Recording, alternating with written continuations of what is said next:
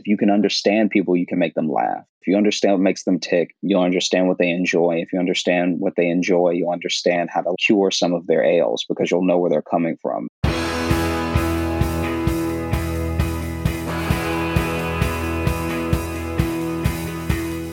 Welcome to The One You Feed. Throughout time, great thinkers have recognized the importance of the thoughts we have. Quotes like garbage in, garbage out, or you are what you think ring true. And yet, for many of us, our thoughts don't strengthen or empower us.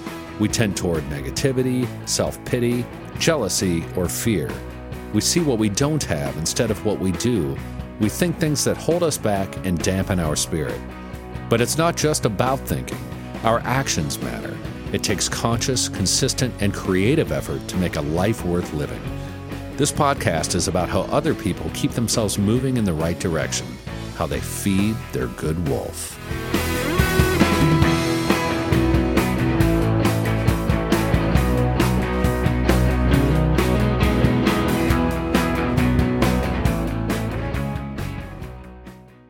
Being active is more important than ever, and that's why I am excited to introduce On, perhaps the best kept secret in the running world. I love these shoes. I have been buying them for 4 years, and I don't buy anything else. They were founded in 2010 in Zurich, Switzerland, and it's the fastest growing running brand globally. Their philosophy is that you should run how you were born to run. Instead of correcting your movement, On shoes react to your individual running motion. As I said, I love these shoes. I use them for trail running, for all running on the streets, and just day-to-day wear. They are amazing. And On is offering our listeners an exclusive offer. Try the shoes or gear for up to 30 days commitment-free. Head to on-running.com/feed and pick your favorite shoes and apparel items. Apply the code TRYONFEED at checkout to test your new products for 30 days. Love them, keep them. Not convinced? Send them back for a full refund. That's on-running.com/feed and the promo code is TRYONFEED. Thanks for joining us. Our guest on this episode is comedian Josh Johnson. In addition to stand-up, he's an Emmy-nominated writer and is currently a writer on The Daily Show with Trevor Noah and a former writer and performer on The Tonight Show starring Jimmy Fallon. Josh was named New York's Funniest at New York Comedy Festival in 2018, and his story, Catfishing the KKK, has amassed over 8 million hits on YouTube. Hi, Josh. Welcome to the show. Hey, thanks for having me. Pleasure to have you on. Let's start like we always do with a parable. There's a grandfather who's talking with his grandson. He says, in life, there are two wolves inside of us that are always at battle. One is a good wolf, which represents things like kindness and bravery and love. And the other is a bad wolf, which represents things like greed and hatred and fear. And the grandson stops and he thinks about it for a second. And he looks up at his grandfather and he says, well, grandfather, which one wins? And the grandfather says, the one you feed. So I'd like to start off by asking you what that parable means to you in your life and in the work that you do. I think it's very important that even though the parable is like a beautiful analogy of the duality with people, that it's not so simple as the one that you're starving, so the one that you're not feeding doesn't necessarily go away. And it's very easy for us to look at an individual that's only feeding, one wolf per se and think that that's all there is to them, when really maybe the other wolf is starving, but it's not exactly dead or gone or anything. And I think that at any time people can switch over, whether we think that's good or bad is in the eye of the beholder, I guess. Mm. But I do think that it's a reminder that there's a duality to being human, and there's also like a duality to intention, because sometimes you can be feeding one and not intending to, and really be starving the other. I like that a lot. That made me think, as you were saying that, of like looking at other people and almost believing that they're just bad versus realizing like, well, there's a good wolf in there. Mm-hmm. And to your point of intention, that most people who a lot of us might look at and go, well, that's bad. That person's intention still might be very good. Mm-hmm. It's just, what's your perspective? What's your position? Yeah. And I think that there's a hard line to draw on good and bad. I think that most decisions either make you happy or unhappy. and make other people happy or unhappy. And so I think that even in most of the things that we would consider bad or of like a more negative quality, it's mainly because they lead to unhappiness and unhappy decisions. It's not necessarily because the thing in and of its essence is bad, if that makes sense. Right, right. I'm just often struck by how underneath everything, we're all trying to be happy. And that's what everybody's trying to do.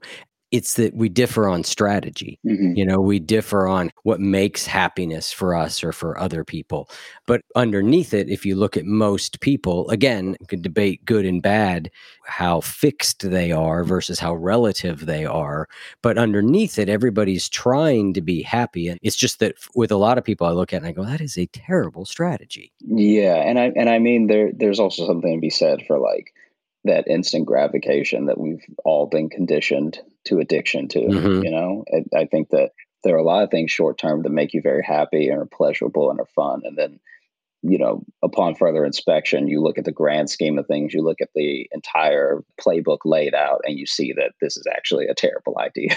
Right, exactly. Yeah. You're a comedian. So I think the place I'd like to start this conversation is really looking at how we use laughter as a coping mechanisms. What are the ways that we can use humor? I often say that I think that levity should be listed as one of the virtues in life, that levity is a spiritual virtue. So let's talk about the role of humor as a coping mechanism. When you laugh, and especially when it's coming from a genuine place, you feel no pain. Like the act of taking something in that either someone said or did or happened, and laughing at it, and the general and genuine joy that you get from that thing is like so akin to like our nature and what's important about being human. And I think that it's something that is not just to like cope as a band-aid. It's something that like can change your outlook if you let it. One of the reasons that there are subjects that people think are too precious or too sacred to laugh about is because they want to keep veneer of austerity. I don't know if that would be the right way to word it, but they want to keep this general veil and idea preserved about what the thing is, how important it is, and how you're supposed to look at it. And when you laugh at something, you strip it of its power to a certain degree. And I don't think that we as people should be in a place where ideas, institutions, and people have power over us as individuals. And I think that by making fun of things, especially when it comes from a place that brings it down to earth and makes it human, not just like poking fun to make fun and to be malicious, I think that the laughter and the joy and the camaraderie you feel with the other people laughing breed a certain change in mindset that I think makes it easier to not just cope, but to move on from trauma. So do you think that laughter is not just a coping mechanism, but actually a healing method? I think that there are certain ways that you can look at the world that are very, pessimistic, sad, or optimistic and uplifting. And those mindsets, they almost program your responses before you have them. So I think that by having, like you said, like a layer of levity, that virtue of levity, I think that you're automatically bringing yourself into situations that are going to make it easier for you to get through because of your outlook and because of the way that you approach things.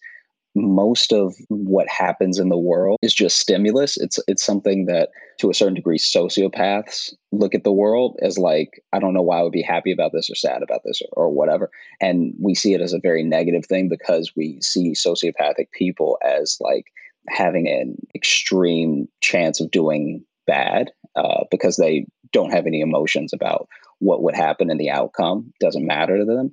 But when you pay close attention to, like Zen literature, it almost comes from the exact place, but not from a perspective of telling people what to do. And you shouldn't care because what's happening is going to happen. It's more telling people the way to cope is that you're not trying to cope. You're not trying to cope with what happens because everything that happens is life.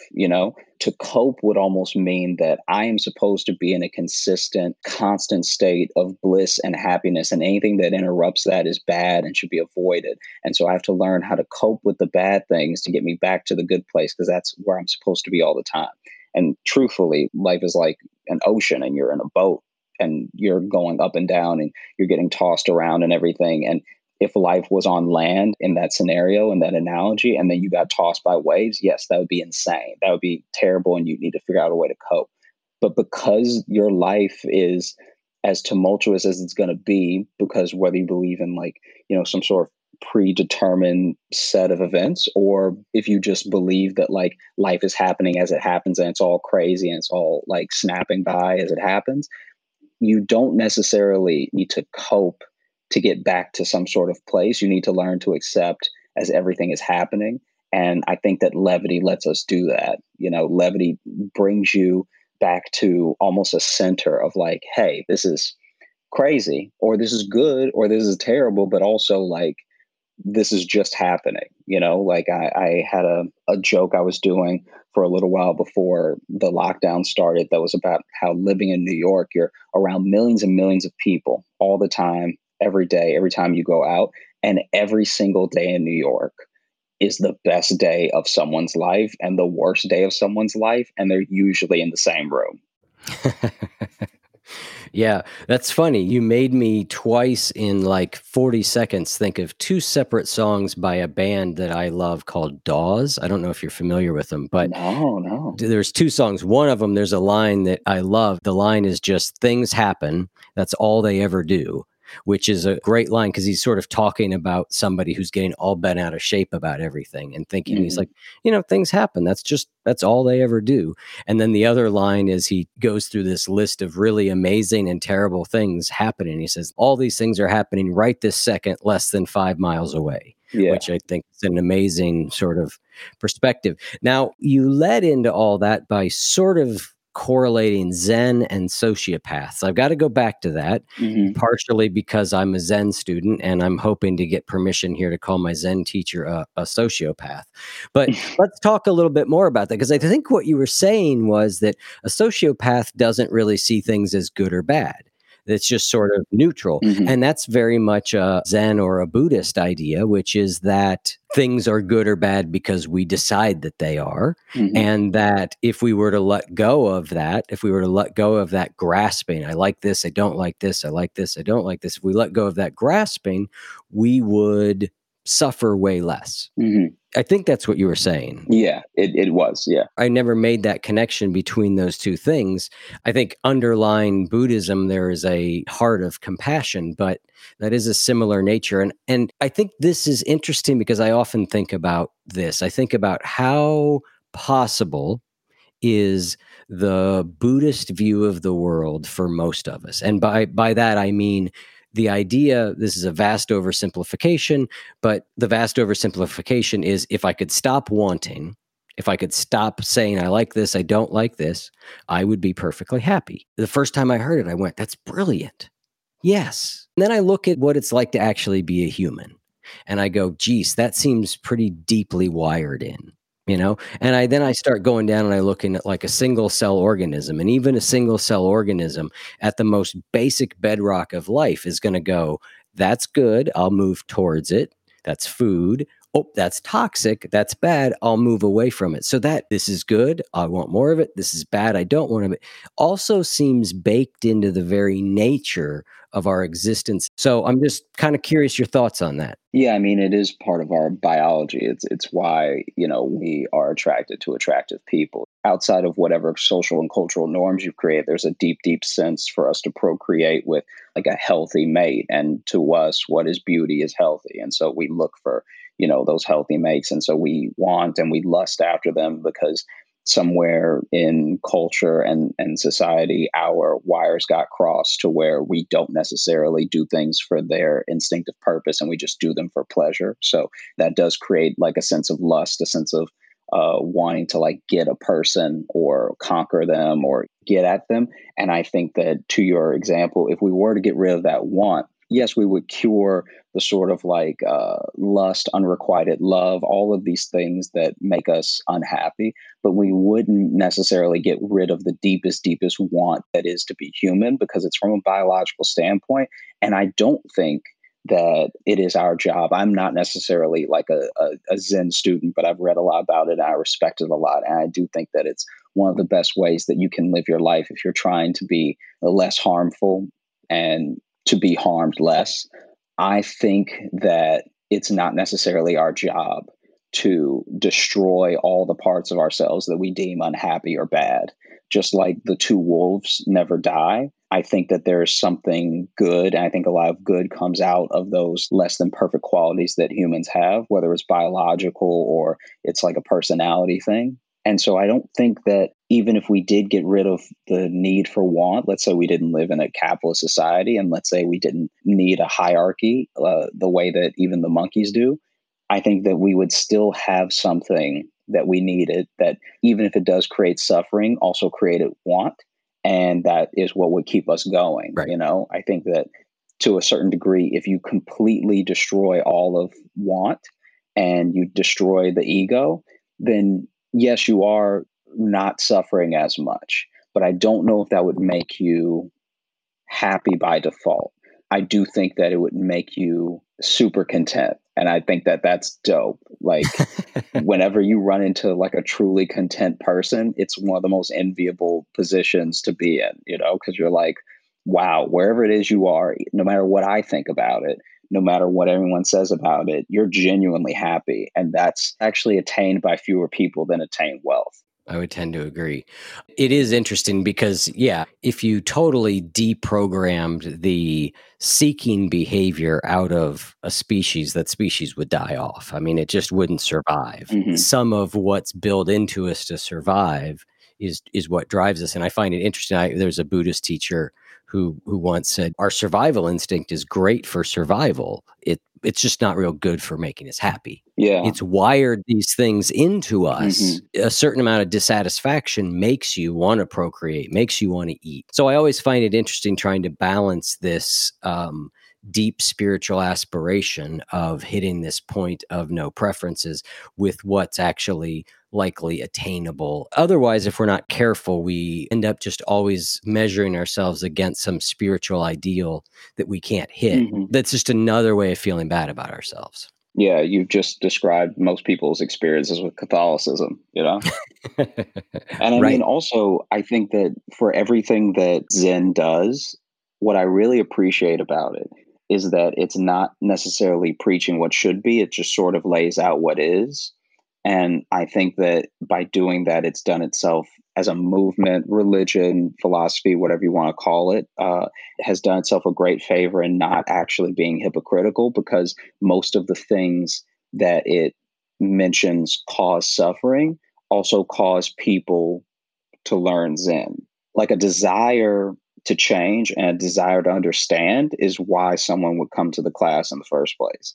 So sure, if they already had it, maybe they wouldn't need it and maybe they wouldn't show up. But if they didn't partake in it, who would be able to like both spread the message and also enjoy the message, you know? Because I think that there are a lot of my friends that are very, very happy practitioners of Zen that are, in my opinion, like living that enviable life because they are like, look, I have a couple things I do that I need to do to survive. So maybe I don't love my job every second of it, but you know what? I go to work and work provides me with this thing, which does make me happy. So I think it's a zero sum total of necessity and need, and I'm having a great time with it. And someone that has that outlook is like, wow, that's amazing. Because so many people, especially growing up like in America, so many people are trying to climb.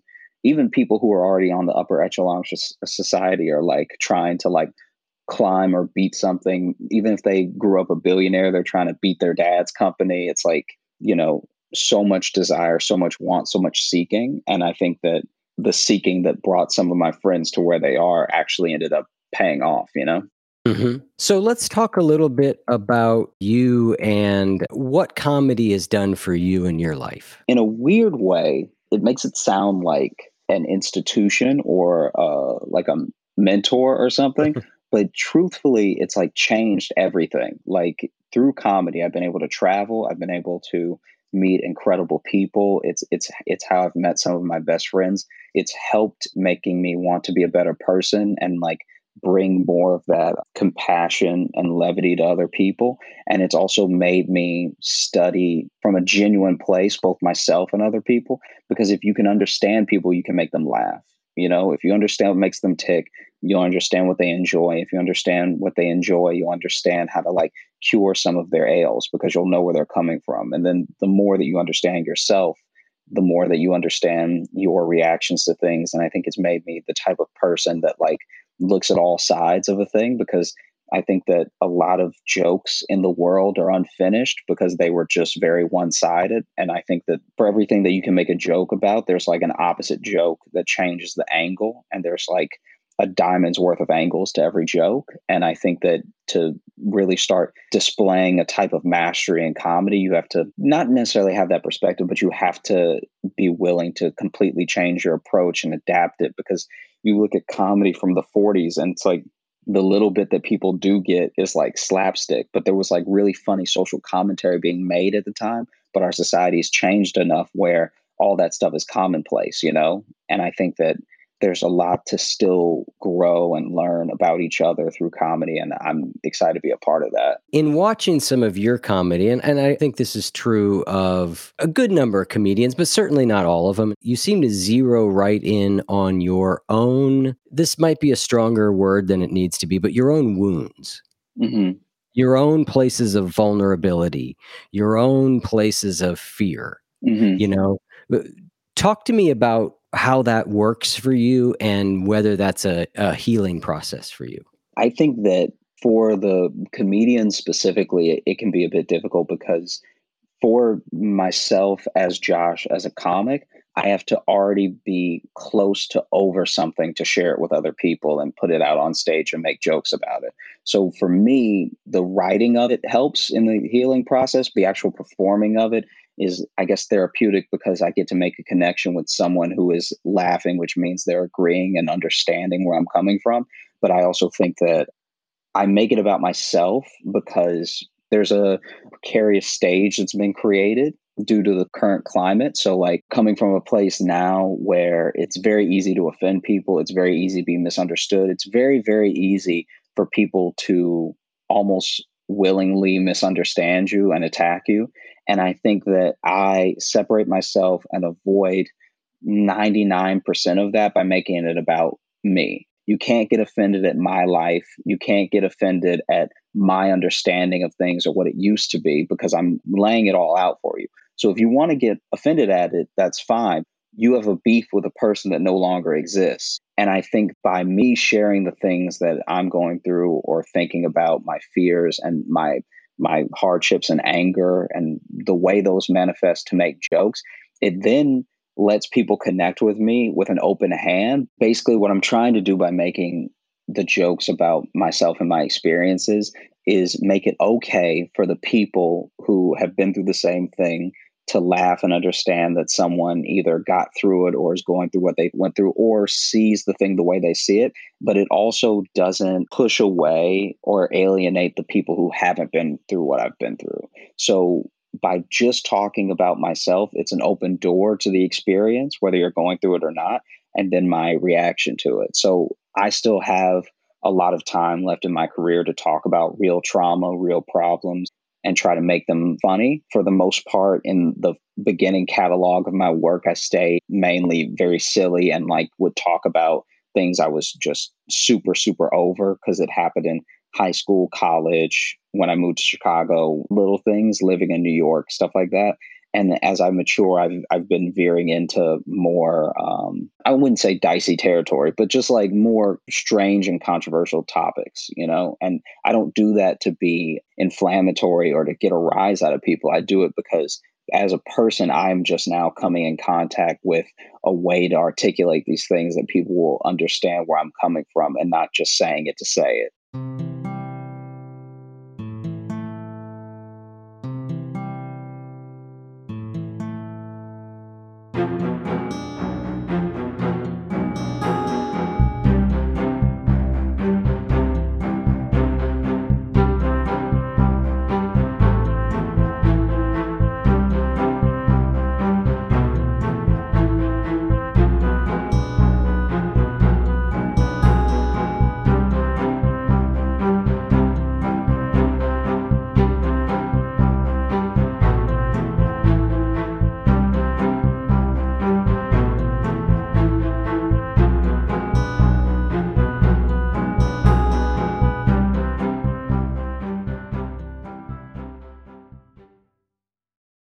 What does 2020 mean for small businesses?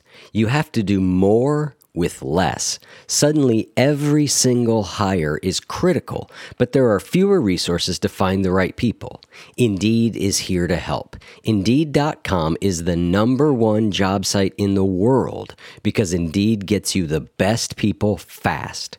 Unlike other sites, Indeed gives you full control and payment flexibility over your hiring. You only pay for what you need. You can pause your account at any time, and there are no long-term contracts. Plus, Indeed provides powerful tools to make your search that much easier, like sponsored jobs, which are shown to be 3.5 times more likely to result in a hire. With 73% of online job seekers visiting Indeed each month, Indeed is going to get you the important hire you need, just like they have for over 3 million businesses. Right now, Indeed is offering our listeners a free $75 credit to boost your job post, which means more quality candidates will see it fast. Try Indeed out with a free $75 credit at Indeed.com/Wolf. This is their best offer available anywhere. Go right now to Indeed.com/Wolf. Terms and conditions apply. Offer valid through September 30th. A listener recently said that they didn't think I was genuine about this upcoming sponsor. They thought, well, it just sounds like it's not authentic and you don't mean it. And oh, if only that were so, because this sponsor is the game Best Fiends. And I have to say, I'm a little bit hooked on Best Fiends. It's a little embarrassing to be a 50-year-old man talking about being hooked on Best Fiends. But there it is, the stark truth. I love this game. It's a challenging puzzle game that you try and solve these puzzles and you collect all these cute characters and they fight the slugs. And so I'm playing the puzzles and Jenny's kind of watching all the other stuff that's going on that she finds highly entertaining. And I just think it's such a fun game. It really helps me disconnect from the stress of the world, the stress of work, and just really do something that I think is fun and I relax and I enjoy. They've got thousands of levels already, and they're always adding new levels, events, and characters. It's hours of fun right at your fingertips. It really is. And they've got over 100 million downloads and a ton of 5-star reviews, so you know that this is a great game. You can download Best Fiends free on the Apple App Store or Google Play. That's friends without the R. Best Fiends. Do you think that the things that you are willing to write about and then perform, you said you kind of have to be in a place where you're sort of over them. Do you think that it's often the writing of it and the joking about it that gets you over it? Or do you have to get over it first to get to a point where you can do that? Or a little of both? I do think it's different for every person. I know some people who genuinely exercise all their Davids on stage, and it can be beautiful and it can also be a train wreck, depending on their level of experience and their level of like mastery with communicating ideas. I know that for me, there is very little that I'm not willing to try to figure out in front of an audience because I would rather kick myself and be disappointed in how the performance went later because I tried rather than still being nervous to try it again. Like, I had an experience in Chicago that like it's so silly now, but like in my 22-year-old mind at the time, it was like life changing. But basically, I was in this comedy competition, very like low level. Like, dude, this is like a bar show. This is not a big deal at all. But I was told by the organizer and maybe even another person that was supposed to be clean, right? You had to be completely clean. And then like first person went up and they weren't clean at all. They were like actually super dirty. And then the second person was, and the third person was. And then the host kind of tried to remind them. But then like as the night went on, even the host started like getting dirty because it was just too hard to get people's attention and get laughs in the room outside of like doing that thing. And then I went up and I did my set and I stayed clean. And like I had a couple jokes that I wanted to do that weren't necessarily dirty, but they weren't in that like family friendly, whatever, cookie cutter clean thing, which I don't know why we were doing because there were no kids and it wasn't like a Christian event. It was at a bar. So I was like, I don't even know why. And then after the competition, I had to leave to do another show. And so apparently I won, but I didn't get to win because I wasn't there to like accept it. And they thought that was embarrassing. So they just gave it to second place or whatever. And then later on, I saw a comic who also did the show that was like, I know that you could have done better. Like, even though you won, I know you could have done better and you held yourself back. And even though you did well, I know you could have done better and you wanted to do better because I could see it on your face while you were on stage. And ever since then, I've been of a mind that it's better that I just go ahead and try and maybe fail than to not try and be like, well, I'll do the joke next time I'm on stage, or let me add some more thought to the writing, whatever. I think it's okay to just like trip up, you know? Yep. Just be willing to go for it and fail versus not try it. Makes me think of at a certain point in life, I hit this place where I was like, you know what? I think the pain of being rejected would be less than the pain of continuing to be a chicken when it came to like asking girls out. Yeah. I was like, you know what? All right, I'm going to swap the pain out here. I might get rejected, but I just can't live with not trying anymore. Yeah, 100%. And also there's definitely something to be said for as much rejection as you fear you're going to get in real life, you're going to get like maybe a tenth of that. And Yeah. that's with all the trying in the world. Like when I go up, like I've started, because comedians talk about bombing, like when you truly like fail on stage in front of everyone. So you either get no laughs or you get booed or you like turn the audience against you, whatever. And I found that for me, the bomb has started to just be not creating the vibe that I wanted to create, or not like, so you'll always have some sort of critique of yourself. And even as you get better at things, that critique actually just rises. It's one of the things that, Zen actually helps people start to move away from and eliminate, because you're always going to have your demons chasing you if you never address them. So one of my demons definitely is wanting to put on like perfect performances all the time. And I found that I actually rarely fail as much as I think I'm going to. And I get rewarded for taking chances, because then a joke that in my heart I felt was ready, but maybe I wasn't ready to do, when I actually tried it and it got all the laughs, I'm like, wow, okay. Not only did they accept it, but they liked it. Mm-hmm. And that's coming from me putting myself out there, because we're all adults now. If you're at a comedy club and people pay to see you, no one is paying to be nice to you, like Right. they came to see a good show. So if you give them that good show, they're going to be appreciative, and they're going to like let you know that they are coming from the same place as you. And so fear of rejection definitely stopped me from doing a lot of things and halted me before. And I think that as I get older, you just start to care less. You become like those old guys at the gym who like don't even wear a towel anymore. They're just like, yeah, I'm here.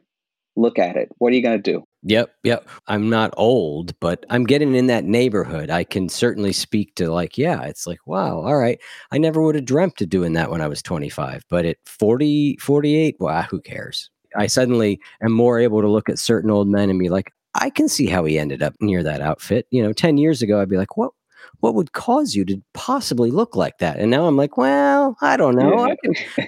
I can, I'm starting to see the thought process a little bit. Yeah. So let's talk about mental health and comedians. It's not a subject that doesn't come up from time to time, that, comedians have mental health issues. Is it mental health that makes people want to go into comedy? But let's talk about depression specifically, and the role of dealing with depression as a comedian, particularly a performing comedian. Yeah, I mean, I think there's a lot to be said for the different aspects of depression in the brain, whether it's a chemical imbalance or whether it's, a culture that has surrounded you and is trying to, not in a way that is a conspiracy, but just in a way of how we're surrounded by both like social media expectations and the expectation to rise as you get older in a capitalist society. All of those things can begin to like wring the joy out of a person like a rag, because then it just feels like it's your job to be happy, to make everyone else happy. It's your job to not have problems. It's your job to fix all those problems when they come along. And I think that that's why we're looking at a country and a nation of people who are struggling with their mental health because of the parameters we've set ourselves up in to live. As a comedian, I like to think that I help with easing some of that by both poking fun at it and reminding people that all of these pillars of society that you're supposed to adhere to in order to be an adult or be a man or be like a worthy person of friends and family, all those things are made up. And different cultures have totally different expectations and are going through their own version of those same things. And I think that in full examination of the world around you and the way that it works, it's very easy to get discouraged and it's very easy to get overwhelmed. And I think that's why a lot of comedians deal with their own forms of depression. If you sat someone in a room and had them examine everything for 24 hours a day, including themselves, I think you would get a depressed person to a certain degree. Like if you're paying close attention to everything that's happening in the world, a lot of it is positive, but a lot of it is not.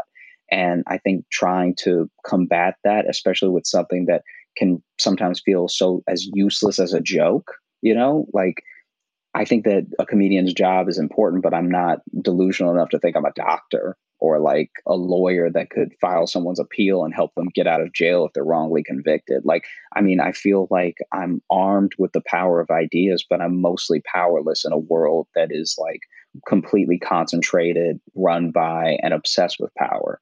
And so I think comedians have a big struggle with finding their place in social commentary and finding their niche of like what success means to them and how much of that is necessary in order to like convey their message or make them happy. And I think that even with like my own levels of depression and everything, like I said, writing the joke and coming to conclusions about it, especially ones that are funny and make other people laugh, it takes some of the power away from my situation and it uses that power to make other people laugh and bring levity to their life. But I think that along that road, especially when it's not working, it can be an even more bitter one to travel down because now, let's say, I used to always say that if I try to be so honest on stage sometimes that if I bomb, that's just a thing a bunch of strangers know about me now. Right. Like now we're just in it together because now you didn't think it was funny and it happened. So Right. I don't know where we go from here. And I mean, to a certain degree, the same way that people have the stereotype of actors go into acting because they want attention, I think that there's a stereotype about comedians that I am not sure is wholly untrue, that there's nothing mentally healthy about airing out your laundry for the approval of a bunch of strangers. This is essentially a lot of what we talk about, especially the ones of us who are very raw, should just be said to a clinical psychologist or a therapist that may be dealt with. And instead, we air it out so that other people know that this other thing is more normal. There are plenty of subjects that I think if comedians talked about more, they get rewarded for talking about it if you pay attention. Like I think that Ali Wong has done tremendous things for not just women in comedy, but women to have aspects of their lives and their pregnancies and their attitudes that are finally addressed by someone that they admire, that has the confidence to stand in front of thousands of people and talk about it from their own perspective. And then that person goes out into the world and maybe they have a little bit more confidence about it. I think that so much pain and so much aggression and misunderstandings just come from a place of not knowing, not so much not accepting. So when comedians bring up things as a joke that normally would start a fist fight at a Thanksgiving table, you do walk away with that understanding. You laughed at it and maybe it changed your perspective on a thing that you thought you were decided on. Because especially if a person can make a joke catchy and repeatable to the point where you're like a George Carlin, where people are repeating your joke at a party, commentary or thought, I think that permeates the culture. And not to say that comedians should be like lauded or all of us should receive millions of dollars. I mean, that'd be nice, but I understand that that's like a lofty dream. I just wish that people did recognize how much of what comedians say permeates the culture and the responsibility that we take in like addressing our own and the world's mental health when we're either talking about it or not talking about it. For some comedians, just being up there is like a champion of their fears, of their mental health state because they have depression and they couldn't get out of bed this morning. And maybe someone did have to drag them to the comedy club or to their show, and they share their gift freely with the rest of the world, even though they're in deep, deep pain. And it's a testament, just like you see those Olympic runners who maybe pull the calf muscle in practice and they still show up to the Olympics and run for a gold medal.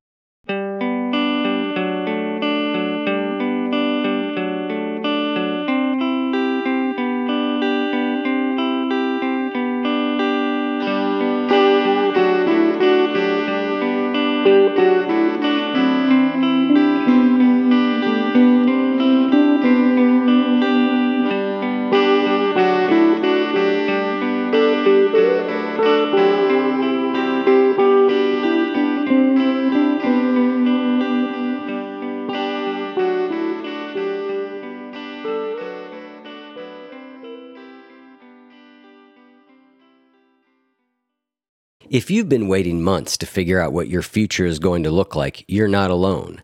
Between the uncertainty, the waiting for answers, and the everyday stressors of work, are we going back to school, where, relationships, and more, it's a lot to balance.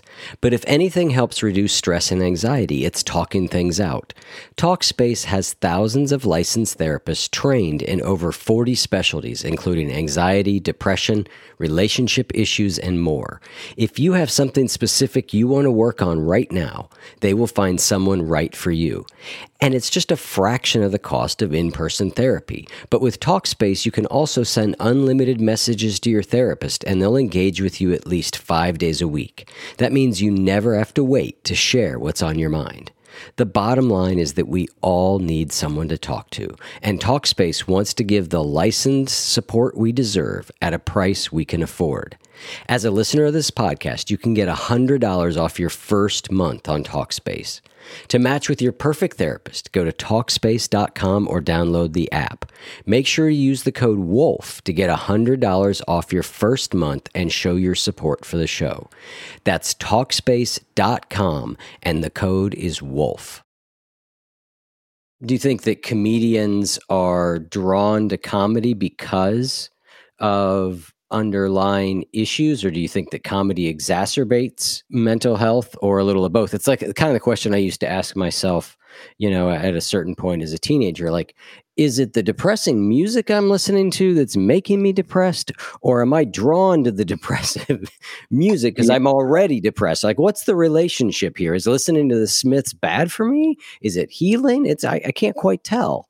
Yeah, I think it's a little bit of both of the things that you listed, because I think that people, they do generally work in spirals. The same way that you talk about feeding the wolf. It's like, well, look, if you have two and you feed one, now the one that you fed has the energy the next time you're at the cave or whatever to come back and run up to you first and take the next meal and the next meal and the next meal while the other side is starving. So I think that a lot of comedians, like, I know I was definitely depressed a lot as a kid and young adult, and I still have my bouts. And I think that I was a specific case because I felt at least like comedy was the only thing I was good at. So then it felt like a no-brainer to try to like make it work one way or another, no matter what. But I also think that comedy can exacerbate those things because you have so much riding on your perspective. You live and die by your word.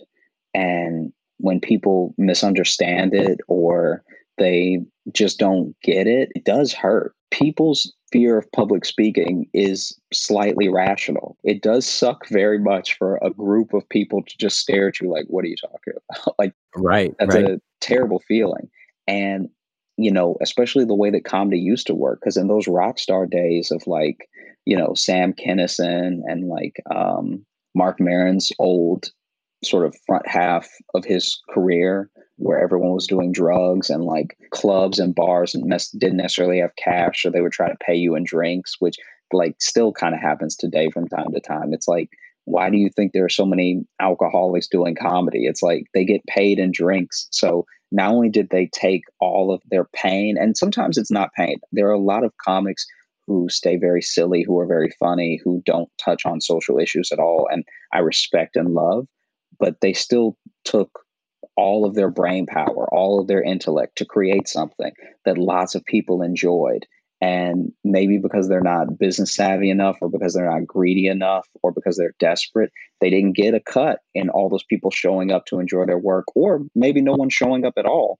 And so now they're paid for it with a beer. And it's like, this little level of distraction is all of your efforts are worth. Can feel that way, like, because I don't drink. So I've had people try to pay me in beers, and I'm like, well, I guess you're just not paying me. Like, I don't know what we're going to do about this. So, I think that comedians are drawn to comedy both because it lifts a lot of the aspects of depression, but also because it can be that extra downward spiral that you need. Some people ride comedy like it's taking them somewhere, but it really is you driving the car. So, you'll see comedians who have a tough time, and then all their jokes are full of venom and spite and anger. And it's like, all right, that's what you turn the comedy into, because that's what you either thought was funny, or what you're feeling, and you don't care if it's funny or not. And then you see people get to such a happy place that all their jokes are just like completely light. And it's like, that's what they created with it. Mm-hmm. Mm-hmm. So what about you in your own life? Like, do you use strategies, emotional strategies or self-help strategies to deal with your depression? I've definitely come to an understanding about myself that I almost need to time things out. Like, I'll feel a certain way about something, or even better yet, I'll be in a mood, right? So I'm in a mood, and I've at least been lucky enough to surround myself with good people, and been alive long enough to have those moments where I'm like, all right, I'm in a mood. Maybe it'll pass, maybe it won't. But for right now, I'm not going to act on anything with this mood in mind. So if that means I stay in all day, I stay in all day. That if that means I have to go somewhere, then I will go. But I'm just going to be very aware of myself. And it's one of the things that I got out of reading a lot of Zen back in the day when I lived in Chicago, because it was one of the first things that really captured me and wasn't in any argument with. So there are lots of sacred texts, lots of religious writings or self-help books, whatever, that because you're reading, the way that reading works, when you're reading, you're talking in your head. You hear your own voice reading the thing in your head. But when it's something that you don't agree with, or something that's annoying, or something you don't believe, or something you don't understand, it creates an argument in your head. It creates this like, well, no, that doesn't make any sense. That's crazy. Why would you? And Zen writings were the first thing that I read where there was no argument, not because I agreed with it, but because there was nothing to be agreed with or fought against. Mm-hmm. It just was. It was like, are you unhappy? If you're not unhappy, then hey, you're fine. But if you are unhappy, maybe this is something that you could do about it. Maybe it's not.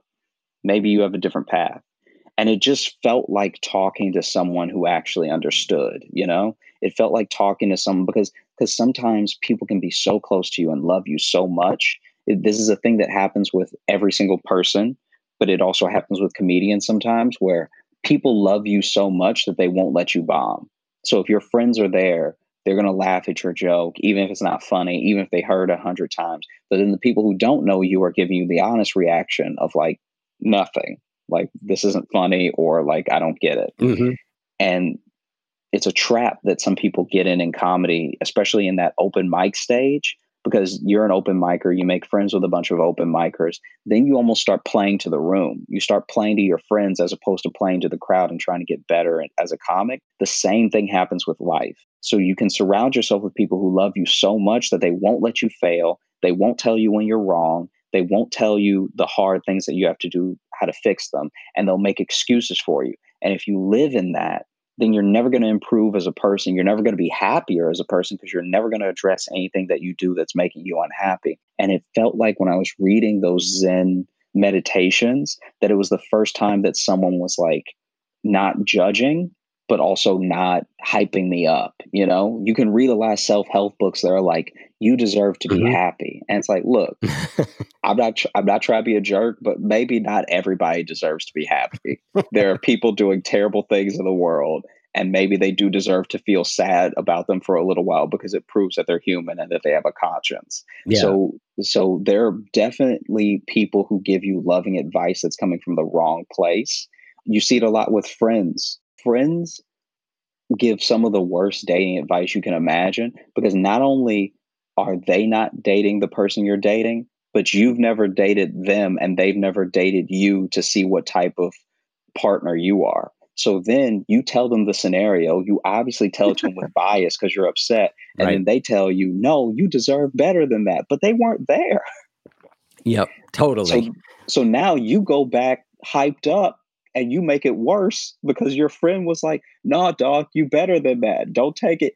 And comedy does the same thing sometimes. And I think that levels of depression can work in that same way where the things that feel good and normal and familiar that you're attracted to, sometimes they led to your depression. Sometimes they just don't get you out of it. And when I was reading these texts, it was the first time that I was like, wow, okay, this is my plan thus far. It may change and it may not even be a good plan and I may have to adapt it. But when I get depressed, I'm going to take a second, even if it is literally just 1 second, and be like, this is where you are. And then deal with it from there.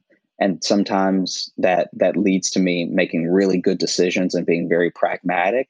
And other times it leads to me not taking enough action. But at least if I'm honest with myself and aware of myself, I can move forward in a way that I won't regret later. I can proudly say that ever since I've read those books, and I had long bouts without reading any Zen writings, anything, like I'm not a Buddhist or anything, but I can tell you that when I was 22, 23, and I was reading, I was just devouring all these books about it.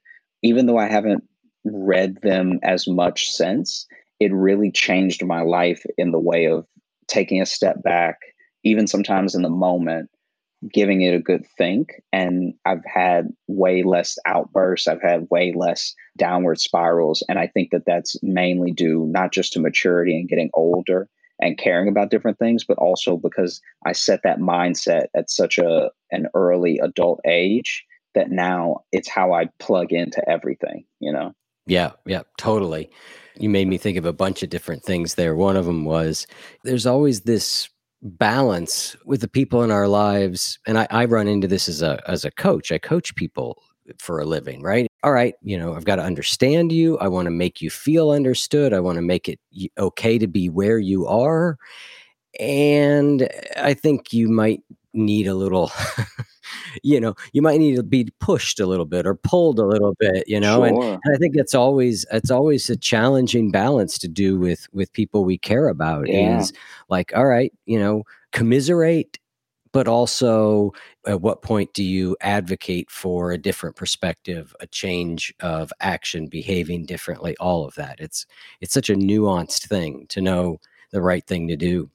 Yeah, and it's tough too because there are a lot of people who like go to therapy, let's say, and don't always recognize that their therapist is just another person and is just trying to navigate both their own life and how to help people. And so sometimes whether it's due to the form of therapy, the person doing the therapy, I've seen people almost have that same like misplaced hyped up response to stimulus as if their friend gave them some bad advice because I don't know how rooted in psychology it's been since talk therapy was introduced, but there's for many a distinct belief that if people talk things out enough, they'll come to the right conclusion themselves. Yeah. And it's like, look, I think plenty of people can do that, but I think depending on the person and the situation, you do have to step in sometimes and be like, because you're looking at it this way, you're always going to veer off because of the initial seed that you planted of this isn't my fault or everyone else around me is against me or whatever thought that is. And don't get me wrong, sometimes people are right. Like the way that I always try to air out things with my friends when they have grievances, not necessarily with me, but just with their world or their partner or whatever, is I always am like, look, there is a case that you're right. What are you going to do about that? Even if you're right, Mhm. where are we going to move from here? If the entire point of this fight is to be right, then let's pretend you're already there because you think you are. So how are you going to be happy now? Yeah. You know, and Yeah. and I think that is where I try to be, and that's where comedy has brought me. Is that I looked out at the world and I saw this, especially when I was really little, like really young. I saw this like super unfair, super racist, super evil, misogynistic, painful world. And then as I got a little bit older and started, like, whether it's reading like your Bible or the Zen teachings or Quran or just psychology books for people who are agnostic or atheists, anything like that, whatever you do to try to seek out some form of understanding about the world around you, I think that when you do it with an honest and genuine intention, you're going to find something that you can resonate with. And for me, that was comedy more so than anything else. You know, it was like comedy is how I deal with how unfair the world is. And it's how I point out all the great things about the world, you know, because like if you just watch mainstream news and you just stay in tune with the legislative branch and you just stick to all the factual matter of factly things about the world, it looks like a bleak place. But inside and behind and around all of those things are beautiful, perfect examples of a wonderful human nature and a great place to live your life. You know, like this earth isn't perfect, but it's a nice place to be, especially if you make an effort to make it one. Wonderful. I think that is a great place to wrap it up. I love that. Underneath, around, behind, there's always beauty. Yeah, I love that. So thank you so much for taking the time to come on. It has been a real pleasure talking with you. I do appreciate it. Thanks for having me, man. I hope I didn't talk your head off. No, that's the point of this. That's the point. Yeah, great to meet you. Yeah, thanks again. It's been a real pleasure. Take care.